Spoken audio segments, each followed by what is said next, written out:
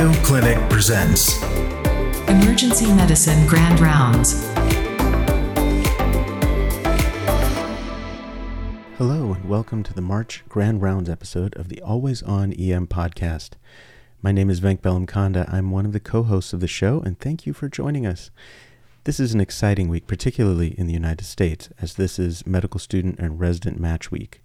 I'm recording this slightly beforehand, so I don't know what actually happens, but good luck to everyone who's in the match process, and good luck to all the residencies out there. There's been a lot of concern about the EM workforce potentially exceeding demand in 2030. If you want more on that, check out our conversation with Dr. Chris Bennett back in September. That episode is called Deserts and Reservoirs. As we try and unpack the role of emergency medicine in the future and the potential workforce needs, we felt that this Grand Rounds episode was particularly important. Dr. Laura Burke, who's an incredibly accomplished emergency physician and assistant professor of emergency medicine at Harvard Medical School, works clinically at Beth Israel Deaconess Medical Center in Boston, Massachusetts, and was kind enough to give a Grand Rounds talk to our group called Emergency Physicians as the Leaders of High-Value Healthcare. In her talk, she emphasizes the incredible value that our specialty brings to the community and the healthcare delivery process as a whole.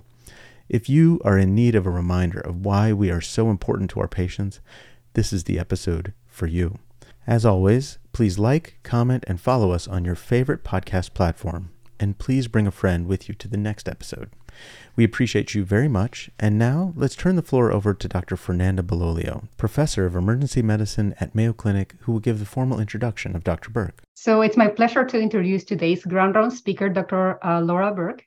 She's an emergency physician from Beth Israel Medical Center and an assistant professor at Harvard Medical School. Dr. Burke completed her medical school at the University of Massachusetts and her emergency medicine residency at Beth Israel Deaconess Medical Center. Dr. Burke has a master's in health policy and management from Harvard Chan School of Public Health and also a Zuckerman Fellowship from Harvard Kennedy School of Government from the Center of Public Leadership. I'm not making a fair assessment of her immense, really large CV. She also has multiple peer-reviewed publications in very impactful journals. I'm really excited to have Laura today. She will be talking about emergency physicians as the leaders of high-value healthcare. And if you were able to read the abstract, she talks about how emergency medicine plays an important role in the healthcare delivery system in the United States, with 1 in 5 Americans visiting the emergency departments. And despite this importance in caring for acutely ill, it is often negatively portrayed by policymakers and the media. I'm so looking forward to this lecture. And Laura, thank you so much for coming to give Grand Rounds at Mayo today. Thank you so much. I really appreciate the introduction, and it's such an honor to be here. I don't have any relationships with banned companies, but I have grants from the Emergency Medicine Foundation. I do consulting for Emergency Medicine Policy Institute. So this is where I work, Beth Israel Deaconess Medical Center, and I've been here since I was a resident. And still frequently when I walk into a shift, I just feel such gratitude for this job, to work in this field, and just the excitement in walking into the ED. It really is an honor and a privilege. And yet, despite the fact that I love emergency medicine so much and just think it's possibly the best job that ever existed, perceptions of emergency medicine in the lay press don't always match up with my viewpoint. Headlines like unnecessary ER visits cost $47 billion a year, and that avoidable ER visits are fueling healthcare costs. And more recently, that ER doctors misdiagnose patients with unusual symptoms. If you look at this, it doesn't necessarily do justice to the high value work that we do. But I'm going to argue in this talk that the literature suggests that emergency care is high value. The healthcare delivery system is evolving, and emergency medicine has been playing a key role in delivering high-value healthcare. And the evidence suggests that we just don't think we're great, but patients value the work we do as well, and that the narrative really needs to catch up with what patients know and catch up with what health services research tells us. So I have 2 professional loves, and those are emergency medicine, as I said before, and health services research. And just like there are lots of ideas that are passed down in clinical medicine over time, some of the things we've always been taught, but that eventually we find out are really true. They're not really borne out in the evidence. There's a lot of that in health policy as well. Lots of ideas that people have about healthcare delivery and how things work that just aren't actually how things go. And the literature can be used to really dispel those myths. And that's important because just like in the hospital where we interact with everybody, emergency care is really key to healthcare delivery. So people have a lot of opinions and ideas on the work we do. And it's our job to deliver high quality evidence that really represents the reality on the ground of what we do. Also, feel free to interrupt me at any time with comments and questions. I forgot to say that up front. So for these negative perceptions, policymakers are telling people to stay out of the ED to save costs. Sometimes the media doesn't portray us very favorably, but patients seem to be voting with their feet, despite the fact that they're being told some of their visits are inappropriate, that they should go elsewhere. ED visits have continued to rise. And this is important because reducing the ED visits has been largely driven by the fact that the US has high healthcare costs. I'm sure you've all seen some version of this figure that our spending far exceeds peer nations. This is Venk. I'm going to cut in just briefly to say that throughout Dr. Burke's talk, she provides an incredible number of high-quality references, and if you want those are listed in order of when she references them in the show notes. And one of the ideas that's been really espoused frequently by policymakers is that high ED visits among the uninsured are driving these high healthcare costs. But I would argue that this is a myth, and there's a lot of health services research to back up my viewpoint. So myth number one, excess ED use by the uninsured is driving up healthcare costs in the United States, and that's why we spend so much more than peer nations. Well, we've known this isn't true even before the Affordable Care Act. So there are multiple health services researchers in emergency medicine, and I'm going to highlight a lot of their works. But one study in Annals of Emergency Medicine in 2000 looked at ED visit rates. They compared how often people go to the ED in the United States and Ontario. What did they find? They actually found very similar utilization patterns. And they concluded that given that the two regions are similar, despite the fact that only one had universal health coverage, that differences in health insurance coverage may not have a substantial impact on overall utilization of emergency care. Similarly, a study by dear friends of mine who were at the Harvard School of Public Health at the time looked at OECD data, so high-income countries from 2013 to 2016, and they confirmed what we know, what we've seen in other graphs, that the US spends about double what peer nations spend on healthcare. But when they looked at what drives it, they found that it's really prices. Prices of labor and goods were higher in the US compared to peer nations. Administrative costs were higher too, so that's a bit of a difference in the spending breakdown. But that overall, utilization of all types of services, outpatient, inpatient, utilization rates are similar. So what they concluded is that it's really our prices and administrative costs that are driving cost differences, not the way we use care. And that includes emergency care. And I had to include this one because this is another one that's brought up frequently. The same group of researchers looked at social spending. It's often hypothesized that because we spend less on social care in the US compared to other high-income countries, that's why our healthcare spending is so high. So they examined this empirically. They looked at the relationship between health spending and social spending in these same sets of high-income countries. And what did they find? That the US is slightly below average on social spending when you exclude education. We're a little bit higher when included compared to peer nations. But they found that in general, countries that spent more on social services generally spend more in healthcare. And then as countries increase their social spending, their healthcare spending doesn't go down. It tends to be positively correlated. They spend more on both. Now, that's not to say social spending isn't a good thing. We know that it dramatically improves health, but we should be realistic about the impact that it has on spending. It improves lives and outcomes, but it actually doesn't lower healthcare costs. So back to the uninsured. Yet another study had summarized the literature of the uninsured in the ED, and what they found was contrary to this myth that is often proposed, there's a misperception that the uninsured use the ED more than the insured. And in fact, they use the ED at similar rates and in similar circumstance, with the exception that the Medicaid population actually uses the ED more than the uninsured. And secondly, while the uninsured don't use the ED more, it's really that they use other care less because they have less access. So as a proportion of total spending, yes, the uninsured have higher ED spending. But when you look at ED visit rates, they're not going to the ED more often. So it shouldn't be all that surprising that after we had health insurance reform, that ED visits did not go down. This was stated as a way that costs would be improved after Massachusetts health reform and then subsequently national health insurance expansion under the Affordable Care Act. And this was empirically examined. A study in JAMA Network opened by emergency physician health researchers demonstrated this. You can see that trend line. As the ACA was implemented, ED visits didn't go down, they continued to rise. Doesn't look like anything happened in there when you look at that graph.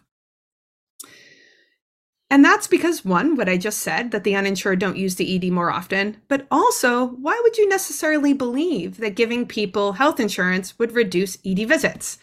So how often do we get randomized controlled trials in health services research? It's hard. I love observational data. It's mostly what I work with. But there was a landmark study in 1971. It was a 15-year, multi-million-dollar study. It was the largest health policy study in US history. And it asked two important questions. If you give people medical care free of charge, does that change their utilization? How much more do they use? And what are the consequences for their health? And so this study involved thousands of individuals and families. And it randomized these people to different levels of paying for their healthcare. And what did they find? They found that people who paid nothing for their care had the highest level of utilization of all types of services. And the more they had to pay, the less they used. So reducing people's cost burden by giving them insurance or other reductions in cost sharing, you would actually to expect them to use more care. You wouldn't expect them to use less based on this randomized design. So ED visits have continued to rise. And again, that's not an argument against health insurance expansion. We know that it's had tremendous benefits for health and health outcomes, but what it doesn't do is reduce ED visits. And there's another reason, and this is my favorite one.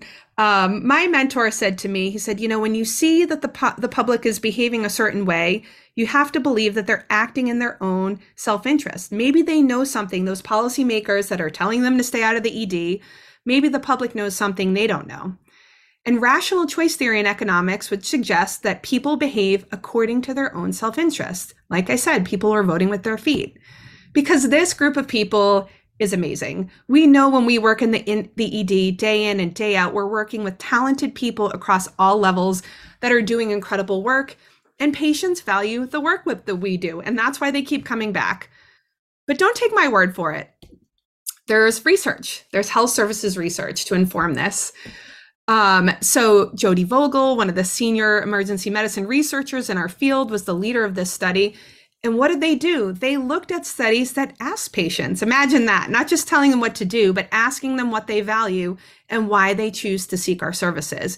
And there were key themes when they looked at 9 studies of why patients came to the ED. Acuity of condition. People come to us because they believe they're sick. Now, of course, they may not always be sick, but they believe that they have an emergency, and that's why they come to the emergency department.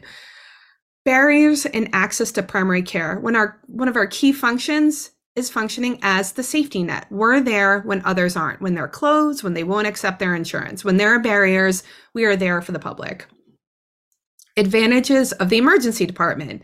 You don't necessarily see it in the headlines, but we can do a lot of stuff across a wide range of conditions. I mean, there aren't that many things that we can't handle. And so people believe when they come to the ED that they're going to get fulfillment of their healthcare needs. So a quote that I love from the study, the comments from the articles and themes suggest that the ED is perceived by patients as a place that will provide timely diagnoses, information, and pain control when one is unwell.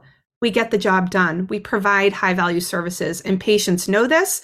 And I believe that that's one of the reasons that they've continued to come in spite of encouragement to do the opposite. There's also another factor at play. There's this myth out there that there are large numbers of avoidable ED visits. This has been the subject of a lot of research and even more opinion.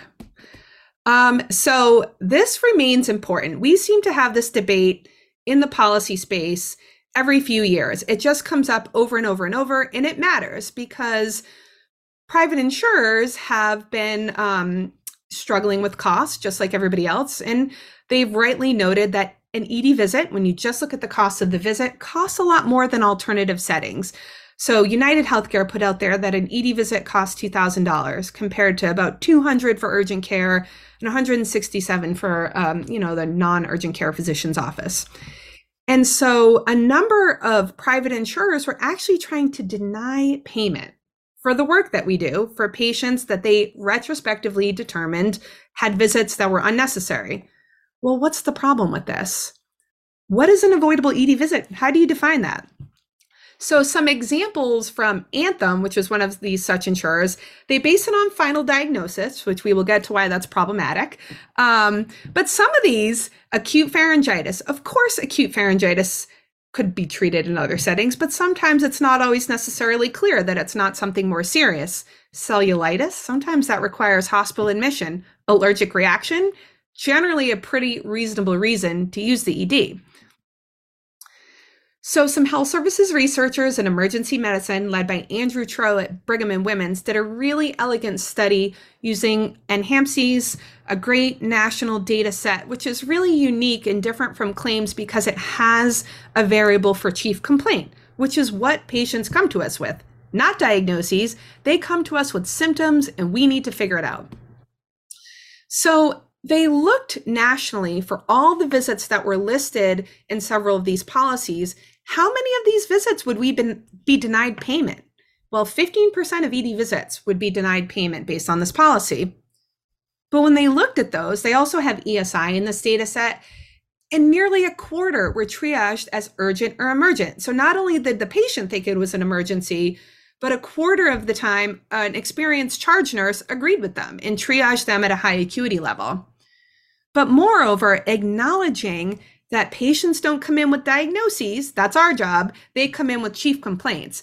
Now, these diagnoses that they say were not an emergency had the same chief complaint as nearly 90% of ED visits for the commercially insured, demonstrating why this approach is flawed.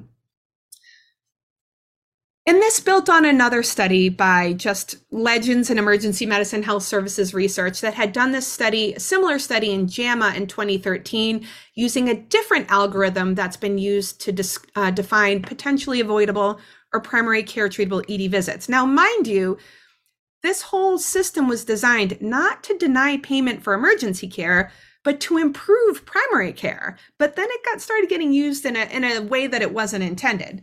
And what they found was that if you use this algorithm, the Billings algorithm, 6.3% of visits would be considered unnecessary. But again, they had the same chief complaint as 90% of ED visits. 11% were triaged as an ESI 1 or 2, 12% required admission, and of those, 3.4% went directly to the OR. Those are not numbers that are helpful in terms of diverting patients away from the ED. So Seth Truger, I think most people would be familiar with, our leader of emergency medicine, who's active on social media, if you still like Twitter. And this is from 2018, though, the old Twitter. The prudent layperson standard is really important. This is codified into law, and it's something that's used to make sure that insurers pay for an emergency medical encounter that meets this prudent layperson standard. And it's exactly what it sounds like. The definition of a medical emergency is that a normal person with an average knowledge of medicine thinks in an emergency. The patient's symptoms make it an emergency and not the final diagnosis. Neither the patient nor we have a crystal ball. We don't know exactly what's wrong the moment they show up. And that's why so many people get triaged to us when they call these information hotlines. So to hammer home this point, because a lot of this literature existed, yet these policies were still cropping up, and advocacy in the emergency medicine community was needed to make sure that they didn't persist, because they're harmful to our specialty, but more importantly, they're harmful to patients who are making very rational decisions. So an emergency physician asked those of us on the front lines who are on social media to give some examples of seemingly innocuous problems that ended up being something disastrous. So examples. We've all seen this. Who hasn't seen someone who started off in fast track that ended up in critical care with Ludwig's? Toe pain, aortic dissection, Foley change, Fournier's gangrene, sleepy at dinner, PCO2 of 154, gas from White Castle, ruptured ectopic. These are all examples of how the chief complaint can very frequently not match up with what you encounter in the end. And I think we've all seen this. Thankfully, government agencies are taking a look at this research, and that's why it's so important. The Assistant Secretary for Planning and Evaluation summarized the literature, and their points were spot on. This report is incredible. So they note that inappropriate ED visits are challenging to define, either for patients at the time of the encounter or researchers after the fact using data sets. There's a lack of consensus in the literature, which basically makes it really difficult to study and even harder to reach conclusions about how to reduce them. And they also note that many people have tried to reduce ED use. They've done things like higher insurance co-payments for ED use. So go back to that RAND study. We know that that reduces utilization. That is a way that can reduce utilization. Patient education, expanding access to primary care, always a good thing. And focusing on super utilizers or hotspots to see if you can just focus on these high user groups. And how effective have those been? In general, pretty modest. The office noted that they do not seem to have had widespread or sizable impacts on ED use. And in fact, in a number of circumstances, they can have unintended negative consequences. And we lived this during the COVID-19 pandemic. I mean, we're still living it, but that early pandemic where people were afraid to come to the ED. ED visits dropped dramatically. The financial impact on our specialty was vast, but more importantly than that, there were harms for patients. So lots of patients avoided care for non-COVID related emergencies, and that led to harm. So this study in the middle here, the decline in stroke alerts, that was a multi-center study that found that stroke alerts went down, but the mean NIH stroke score was actually up. People were waiting until they were a lot sicker to come in, suggesting that less severe patients were staying home. And there's some evidence that that has led to excess mortality. When people don't come to the ED when they should, it has adverse impacts on patient outcomes. But hear me out. Let's just say you could effectively keep low acuity patients out of the ED. Would this be effective in lowering healthcare spending? It's just presumed that it does.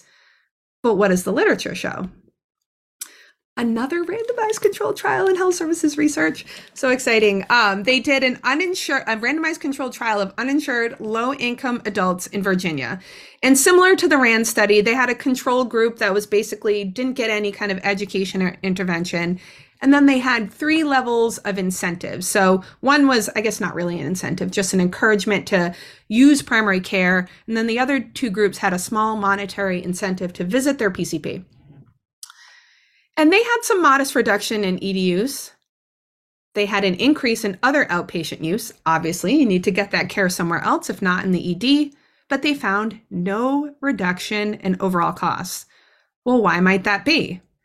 Because it costs money to provide the care elsewhere. It costs money to expand access to primary care and to provide that care outside of the ED. So yes, you reduce ED spending, but you got to make up for it somewhere else. And on average, it actually didn't lead to a reduction in total spending, suggesting that we actually are pretty efficient in the work that we do.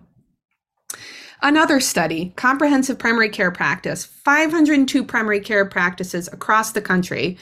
They improved care management for high-risk patients. Fantastic. Enhanced access, improved care transitions, all great things for patients. The demonstration practices slowed their growth in ED visits because, as you know, ED visits are going up. It was less in the demonstration practices, but it did not reduce Medicare spending for the same reason. Even when they can reduce ED visits, it didn't save any money. So what are the policy implications? Reducing ED visits is hard. It may not actually save money. Some efforts cause harm. So is this really where we should be focusing? Well, some health services researcher, actually Suhas Gandhi was a medical student rotating with us. I was like, why is this name so familiar? Oh, this is one of my favorite papers. But a primary care physician and health services researcher, they asked the same question. Can you save the system money by increasing spending on primary care? They note that these efforts are well-intentioned and they're good for patients. good things cost money, but the idea that they will necessarily lower spending lacks strong empirical evidence. So it's important to understand the rationale that we do these things to help people, but expecting them to necessarily yield savings may lead us to inappropriately conclude that they're not effective. What about urgent care? So a lot of these studies predated the growth in urgent care. So, when I graduated residency, there was some urgent care, but not a lot. And then our group started opening urgent cares as well. There really was an explosion. Surely that saves money in ED visits, right? Well, that is certainly what was predicted. A group of researchers estimated that around between 14 and 27% of ED visits could be avoided if only these folks went to urgent care, and you could save $4.4 billion annually. Well, what actually happened? Well, kudos to Ativ Maroch, is a fantastic researcher and studied this with emergency physician Ari Friedman. And they asked the question, well, what happened? Using a large national data set. And they found that for every ED visit avoided, there were 37 more urgent care visits. So for each $1,600 ED visit prevented, you had $6,000 in urgent care spending. So that while ED care, when you compare an ED visit to an urgent care visit, the price is 10 times higher, the growth in urgent care has not saved money. It's increased spending. So another myth that has prevailed around emergency medicine, that the cost per visit that has risen over time is driven primarily by upcoding. More headlines. ER spending rises with the increasing price and severity of visits, and that hospitals are grabbing $1 billion in extra fees for emergency room visits, and that as Medicare bills rise as records turn electronic. There's been a lot of focus on upcoding, and the level of care that we bill certainly matters for costs. These higher severity visits, these evaluation and management codes that's assigned to every one of our ED visits determines how much we get paid for these visits. So there's certainly a financial incentive to code at a higher level. And most of us get education on this to make sure that we're appropriately coding. Now, of course, it's all changing. But the idea is still the same, that higher level of visits yield higher reimbursements. And so reimbursements have been going up over time, but many policymakers have been implying that this increase in reimbursement is driven not by the change in the care we're providing, but just the way we're coding these visits. Yet there are studies suggesting that perhaps that may not be the case. Perhaps our care practice has changed. We were fortunate to work on a study that showed in just a short time period, there was a pretty dramatic increase in billing at that highest level. Why might that be? We all know what happens in the ED. Patients come to us, we do our evaluation, testing, and treatment, and then we have to make a dispo. And for the most part, this is an oversimplification. People either get admitted or they go home.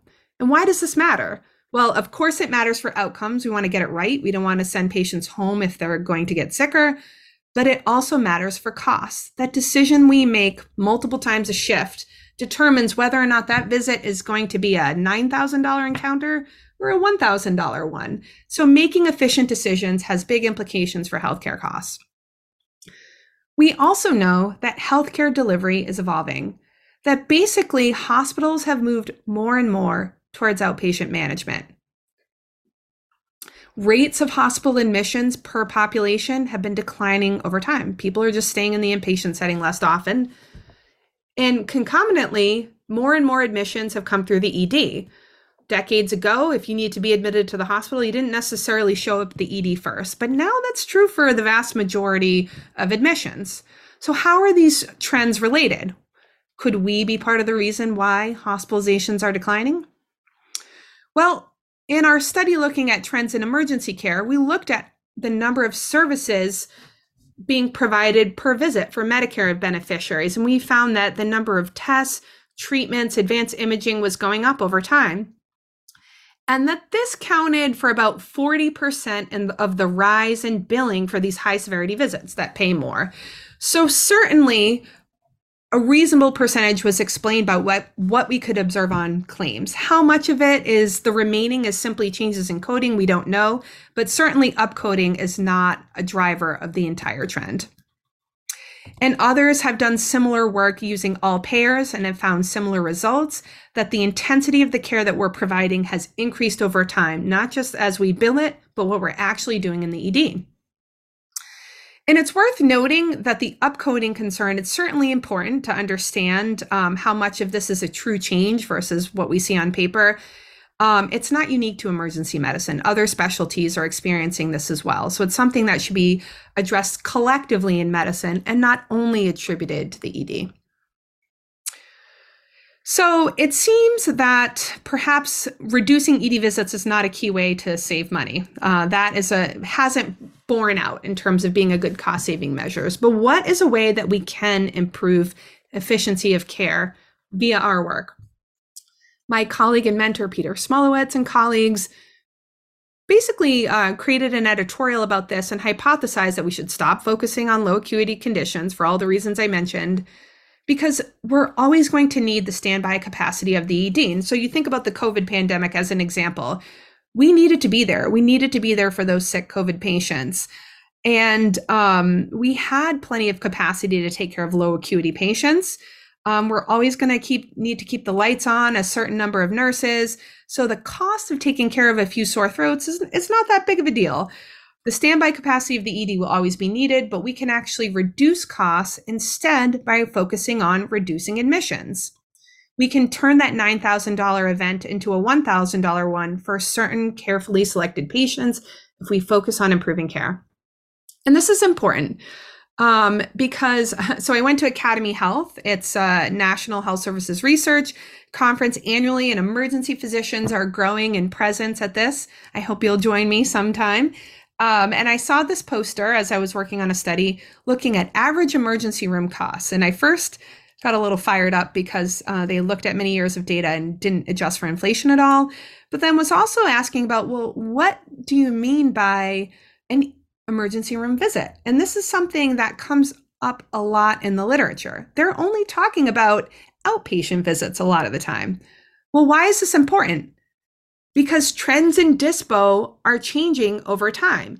As more and more patients are managed as an outpatient, those patients who used to be admitted for 3 days that now we're taking care of over a few hours or an ob stay are predictably more complex and they're more expensive. You can't get something for nothing. That spending has to go somewhere. So accounting for those trends in disposition is important. So we worked on a study to address this myth that ED visits are costly and inherently low value by asking the question, how have costs of care changed over time? We used Medicare data because of the unique advantages of this data set, which I'll describe. And we looked at total cost of care. This is the benefit. We could look not just at ED costs, but all the downstream spending. If they went to rehab, if they went to the doctor's office, we could look at their total costs of care. And this is not a novel idea. Lots of people have been studying bundled payments, episodes of care, but it's been less often applied to the ED or recognized the way that we can be important moderators of overall costs. But we looked at it and we examined the definition of an ED visit. We all know that we don't just take care of the patients we send home, we take care of all the patients that get sent to us. And whether or not they go home is largely a function of our decision making. So we didn't just look at patients we sent home, we looked at all ED visits. And so we looked at total costs at 30 and 90 days. We looked at the spending on the index visit. And what we did was, if the patient was admitted, we attributed the cost of that admission to the emergency physician, to that index visit. And then we looked at all the spending after they left the hospital, either on office visits, subsequent ED visits, readmissions, or rehab. And what did we find? We found that consistent with what we know about healthcare trends, inpatient and facility costs are going down. That index visit cost went down because we admitted fewer patients. We took a $9,000 visit and we made it into closer to a $1,000 one. Fewer patients were going to rehab, fewer patients were readmitted.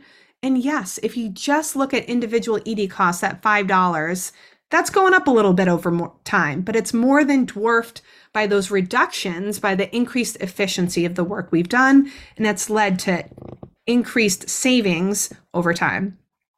So the mean 30-day cost of an ED episode in this population declined from $8,800 in 2011 to $8,100 in 2016. And we adjust for ways the patient populations differed as well. And so to just demonstrate this idea of an index ED visit. So if you just look at that, burnt orange share, the 0.56 to 0.60, those are the patients we sent home. That level went up. So when you look at that Healthcare Cost Institute, they're just looking at the patients we sent home. But if you look at everybody, because we're having shifting across these categories from a more expensive category to a less expensive one, total spending nationally declined from $8 billion to $7.4 billion. Our practices are saving the system money in ways that have not been traditionally recognized. So what we concluded is that higher upfront spending in the ED may be associated with lower total spending for Medicare. We actually may be providing more efficient care. And again, this is not a novel concept. It's been demonstrated in multiple other disciplines and studies, and advocating that in emergency care is important to make sure the value of the care we provide is recognized. So in conclusion, for this, trends in the cost of individual ED visits, if you're just looking at outpatient, may obscure the bigger picture. Now, there are certainly limitations. Our study only looked at Medicare, and we know that Medicare reimburses at a lower rate compared to commercial insurance, but it's higher relative to Medicaid and certainly the uninsured. And we didn't look at out-of-pocket costs to consumers. We know that for Medicare, from traditional Medicare, that patients pay more for outpatient services, whereas inpatient services are covered. So whether or not this represented an increased financial hardship for patients was not something we looked at, but certainly is important for a future study. So the limitation in terms of Medicare, Michelle Lin, my friend and colleague, did a really important study in JAMA Internal Medicine where she looked at ED admission rates across payers, and she found a similar trend that ED admission rates are declining. And given that this was an all-payer study, it suggests that this phenomenon that we may be saving overall costs is likely generalizable to other payers as well. So another topic that has come up and that I think is really important to think about is thinking about reimbursement of emergency medicine compared to other specialties. This is another thing that's been in the debate in discussion of out-of-network billing, which is important for emergency physicians to tackle to protect our patients from financial catastrophe. But a number of those in the healthcare economics community were talking about when you look just at privately insured patients, when you compare what we're paid for a privately insured patient compared to Medicare as a reference standard, emergency physicians have a higher multiple of Medicare. The amount they're paid for commercially insured patients is on average 266% of what they're paid for Medicare, whereas ortho was 178% and internists were 158%. Now, this was being used as a rationale to try and limit payment to emergency medicine. But I thought an important point that was missing from this conversation was the fact that the commercially insured represent less than a third of our patient population. We don't take care of primarily commercially insured patients. They're a minority of the patients we're taking care of, and that fraction has declined over time, that light or that dark green arrow. All other payers are going up, the commercially insured are going down. And that's because we are required by law to see everyone. And that's one of the beautiful aspects of our specialty and why I love emergency medicine. So I don't have to think about that. I take care of everybody. It's important, and it's an important safety net feature of our system. But it's unique to us, and it should be recognized when we're considering the impact of payment policies on the financial viability of our specialty. So I thought this is nicely illustrated by my colleague, Peter Smolowitz, devised the study idea to look at the impact of a Medicare for all payment policy on reimbursement for emergency care. And we didn't know what we would find. And what we found was if you apply Medicare payment rates to all ED visits, in general, the net reimbursement was similar or went up, because while you would make less on privately insured patients, you would have a higher reimbursement for Medicaid and the uninsured, of which we have a disproportionate share. So on average across the country, a single payer policy may not be as financially detrimental to emergency medicine as otherwise would be predicted. Now, of course, it's going to vary by hospital case mix, but I think it demonstrates the fact that when we talk about reimbursement for the commercially insured, recognizing that we also have a higher share of vulnerable populations as well. So I've talked a lot about cost, but value isn't just about cost, it's also about quality. What we do matters, and we know that there can be adverse outcomes in emergency care. And every year at SAM and reading Annals of Emergency Medicine, you see all the great work that our field is doing to improve the care we provide and improve outcomes. But we know that there's still work to be done to limit variation and limit the worst and feared outcome is that people might die after we discharge them. We set to look at how this has changed over time as intensity of care has increased and we're sending more patients home. You might hypothesize that perhaps it's not a good thing to send more patients home over time. What does that mean for outcomes? Or maybe we're efficiently selecting patients to be able to receive care at home. And we also looked at trends in another outcome, healthy days at home, which we adapted to include a 30-day time window. So we actually published this before the cost study, but we looked at trends in mortality for all Medicare beneficiaries. And we did this for everyone presenting to the ED, regardless of DISPO. But my colleagues convinced me, I give them a hard time about this because I was working with mostly internists on this project. They're like, well, why would you look at people you admitted? Isn't that about what we do? I'm like, no. The fact that we make the correct diagnosis, provide excellent sepsis and stroke care in the emergency department, and finding the right service to admit them and making the correct disposition decision often plays a role. Certainly our hospitalists and admitting colleagues are important, but you can't deny that we have a key impact on outcomes as well. So I thought, and similarly, we know that there's a change in who is in each of these categories over time. I felt that the most important was to look at ED visits in aggregate, but they convinced me to look stratified as well, which I think was a good suggestion. We looked at mortality at 30 days, and some have argued that's too far out for an ED visit. But we chose that as the primary outcome because that's what's used in most national quality reporting efforts. But we looked on the day of the ED visit, day 0, and at 1 and 2 weeks. And we did all sorts of models adjusting for patient and hospital characteristics and chronic conditions. But overall, our results were similar. That 30-day mortality improved over time. That thick orange line showed that 30-day mortality adjusted for all the variables that I mentioned declined by 5.7% to 4.4% from 2009 to 2016. This was true for all visits in aggregate, but also when we looked at those who were admitted, those who were discharged, and those who were in observation. And then we looked stratified by patient severity, and we found that the effect size was greatest for the sickest patients, so those patients for whom we have guidelines and really increased focus. But lower severity patients saw benefits as well. The work that we're doing seems to result in improvements across the board. So in summary, for the quality of care we provide, EDs tend to be discharging more patients, but mortality rates have actually improved, and this was greatest among the sickest patients. I'll briefly go over healthy days at home. So this is an outcome we were fortunate to work with the Medicare Payment Advisory Commission. And mortality is only one outcome, and it's a blunt but important outcome. But others have started to use facility days. So if we can keep patients out of facility-based settings without leading to an increase in mortality, that would really be ideal. And there have been studies linking these outcomes with functional status. So adapting that measure to 30 days from the ED, we similarly looked at trends in 30-day healthy days at home over time. And what did we find? We found improvements, as we would expect. We're sending more patients home, they're dying less often, and they're spending more time out of facility-based healthcare settings.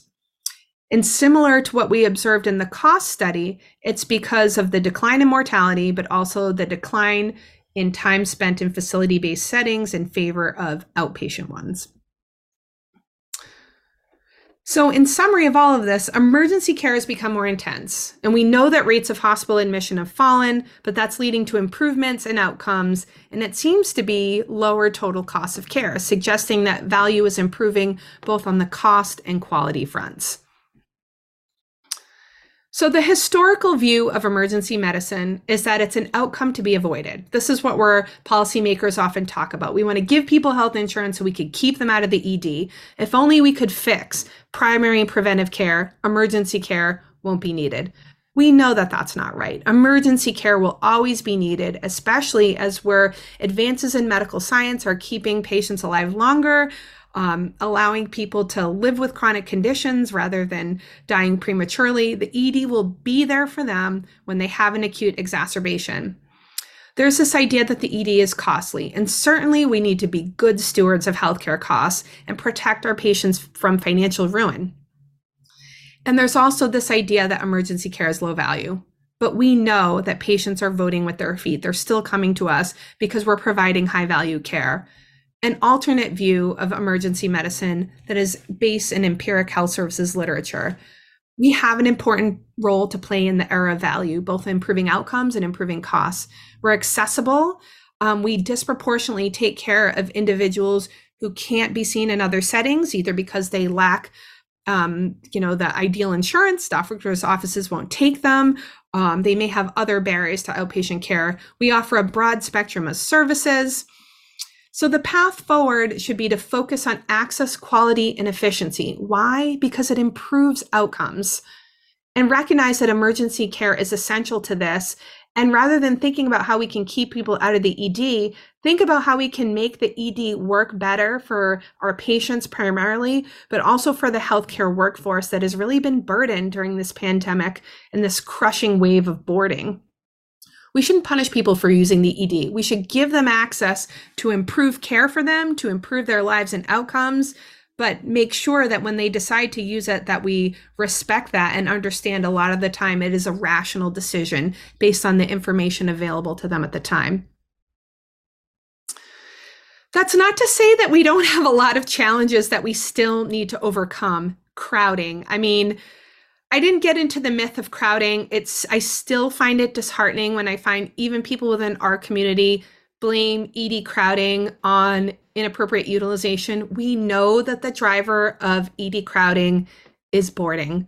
And in the past, it may have been lack of physical beds, but increasingly it's due to lack of staffing for those beds. But no matter what, it's this lack of inpatient space that drives ED crowding. So if we can shift the narrative, again, away from inappropriate utilization towards fixing the healthcare system to have the necessary capacity to support the emergency care system and have surge capacity for times of crisis, like what we're observing now in our delivery system, that's the way forward. And that's what the evidence tells us.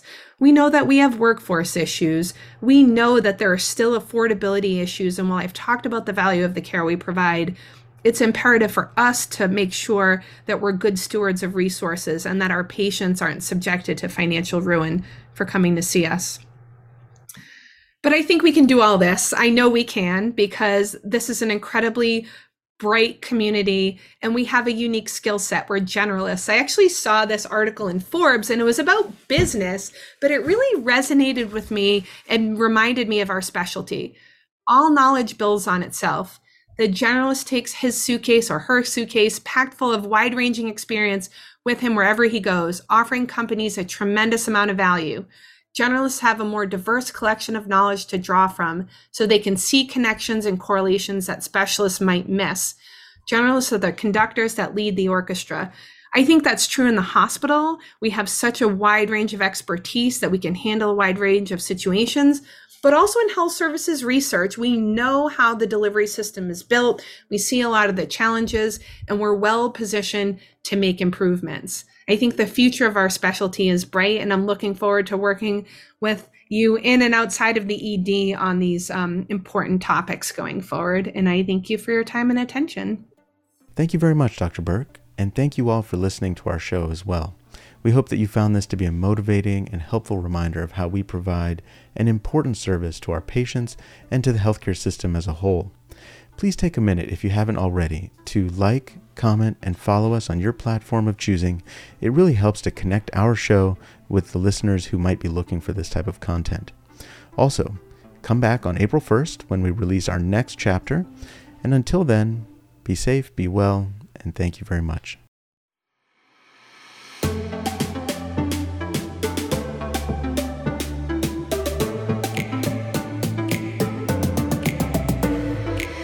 The Always On EM Podcast. Emergency Medicine Grand Rounds.